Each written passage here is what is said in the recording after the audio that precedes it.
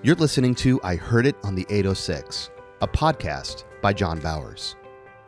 Throughout John's years in ministry, there have been several key moments where things did not seem to be going as planned. It was through these experiences that he learned a very important lesson. God's timing is often not our timing. The most critical thing for us on occasions like these is obedience to the Lord, waiting on Him rather than trying to do it in our own timing. As it says in Psalm 27:14, wait for the Lord. Be strong and let your heart take courage. Yes, wait for the Lord. And then in Proverbs 3:5-6, trust in the Lord with all your heart and do not lean on your own understanding. In all your ways acknowledge Him, and He will make your path straight. I had to learn to wait on the Lord in some difficult times. After we had the 2004 convention in Cuba, I had to wait 15 years before God opened the door for the concert that we had at the Karl Marx Theater. 15 years. Year after year, month after month, praying and praying and praying. And finally, God broke through. And within just a short period of time, we had the concert in 2019. But from 2004 to 2019, boy, that's a long time when you're praying for something to happen soon. But I learned something so important. If you wait upon the Lord, when He finalizes everything, the wait was worth it. Well, I was a silent partner in a farming operation in Pierre, South Dakota. And there were three of us, my nephew and my brother and myself. And it had come to the place where I felt that I was to be obedient to the Lord and sell out my stock so that I could have more liquidity to do what God wanted me to do, to help ministry and to fund different things. So I went to my nephew and my brother, and I said, I believe I'm to sell out. And they said, well, this is not the time to sell out because the farming is not the best in the world, and we certainly wouldn't have the money to buy you out for what it's worth. And I said, well, can you trust me then to get the job done outside of the family? He said, well, it's not going to happen because if we can't buy you, no one else can. I said, okay, can you trust me to hear God as to maybe how that could happen? And they said, sure, do whatever you want.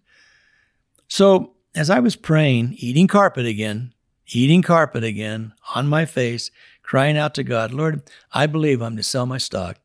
So Lord, would you show me how it's all going to happen? Because obviously right now, the family corporation can't buy it.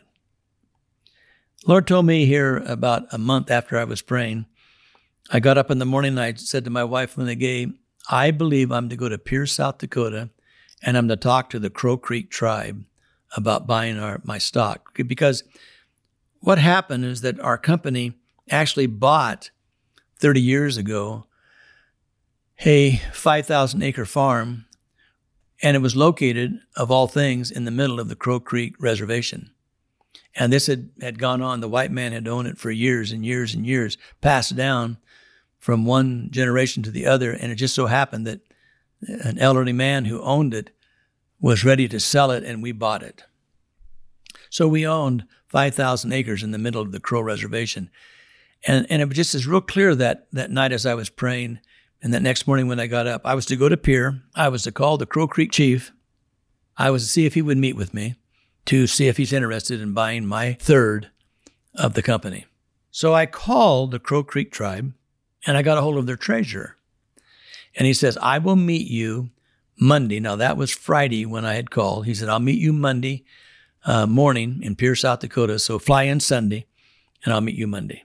So I packed my bags, and I flew to Pierre, South Dakota from Eugene, Oregon. And I got there, and nobody showed up at the Ramkota Hotel. I'm waiting. And so I called his number, got his secretary, and they said, he had an accident. There was a death in the family, and his grandmother died, so he's with the family. He won't have time to see you. And I says, okay, very good. I said, they said, well, what are you here for? I told them. They said, well, he doesn't have the authority to talk to you about buying your stock, buying your third of the shares of the land on our reservation. And I says, well, then there's been a misunderstanding. Thank you. And I trust that you'll have a blessed day. And hung up. So the first thing I thought of was, well, go back out to the airport, try to catch a flight back to Eugene.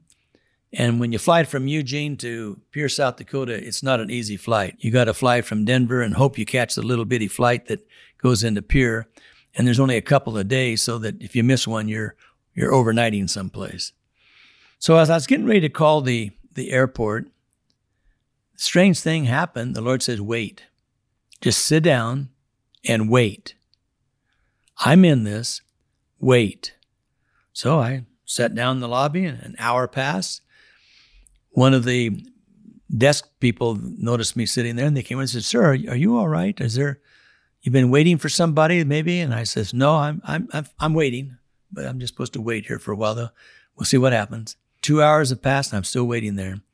Different ones would come by and say, "Can we help you? It's been here for some time." I says, "No, I'm just supposed to sit here and wait. Everything's fine." Phone rings.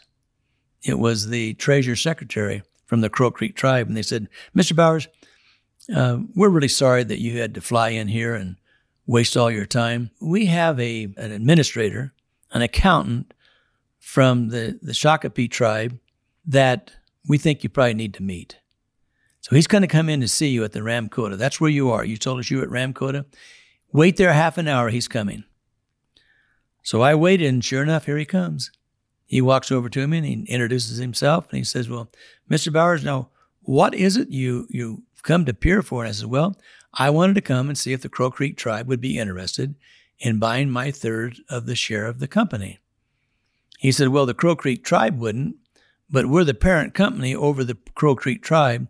We run their finances for them, and the Shakopees are definitely interested. I guarantee you the chief will be interested in buying your third. Would your brother or your nephew also sell out? Because we'd buy the whole thing to put it under the reservation for the first time in years." I said, "I can only talk for myself. I'll guarantee you my nephew won't sell, but let's see what happens with my brother." Talked to my brother, and he said, "I certainly would sell." So my brother and I, we took a trip after I went home from meeting with this gentleman. We flew back to Minnesota to meet with the Shakopee chief and some of his leaders, and we shook hands to sell them at the market price, our stock in the Farm Corporation. After the powers that be with my nephew and the bank and the accountants and the lawyers, they said, "No, this isn't going to work. We don't want to mix this up. We want it to stay in the family. So we're going to see if Land Bank would just simply pay you guys what the Shakopee tribe was going to pay you." And I says, "Well, the problem is we've already shook hands and agreed to sell it to the Shakopees." And they said, "Well, that can't be. You just can't do it." And I says, "Guys, unless they break the contract," we shook hands. I'm coming home to draw the contract up. "Unless they break the contract, I gave them my word." We got a call that next day from the administrator of the Shakopee tribe, and they says, "Mr. Bowers, we're really battling Washington, D.C. on our different issues with the gambling casinos, and they want to start taxing us, and we got a lobby. We don't have time to finalize the purchase of your property. Would you give us 6 months? And in 6 months' time, we should have this gambling thing under control in Washington, D.C. So would you give us 6 more months?" I says, "No, we made the agreement that you were buying us here in a reasonable amount of time within the next month. And so I think this means that we break the contract. If somebody else comes, we'll sell to them. But if it's still available in 6 months, I'll sell it to you." And they said, "Fair."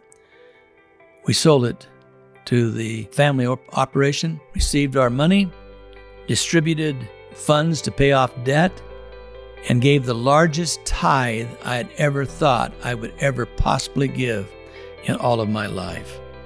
Because we waited upon the Lord. What would have happened if I would have gotten up after 2 hours of sitting in the Ramkota Hotel in Pierre, South Dakota, and went out and got on a flight and flew home? Oh, people, sometimes waiting on the Lord is the blessing of God.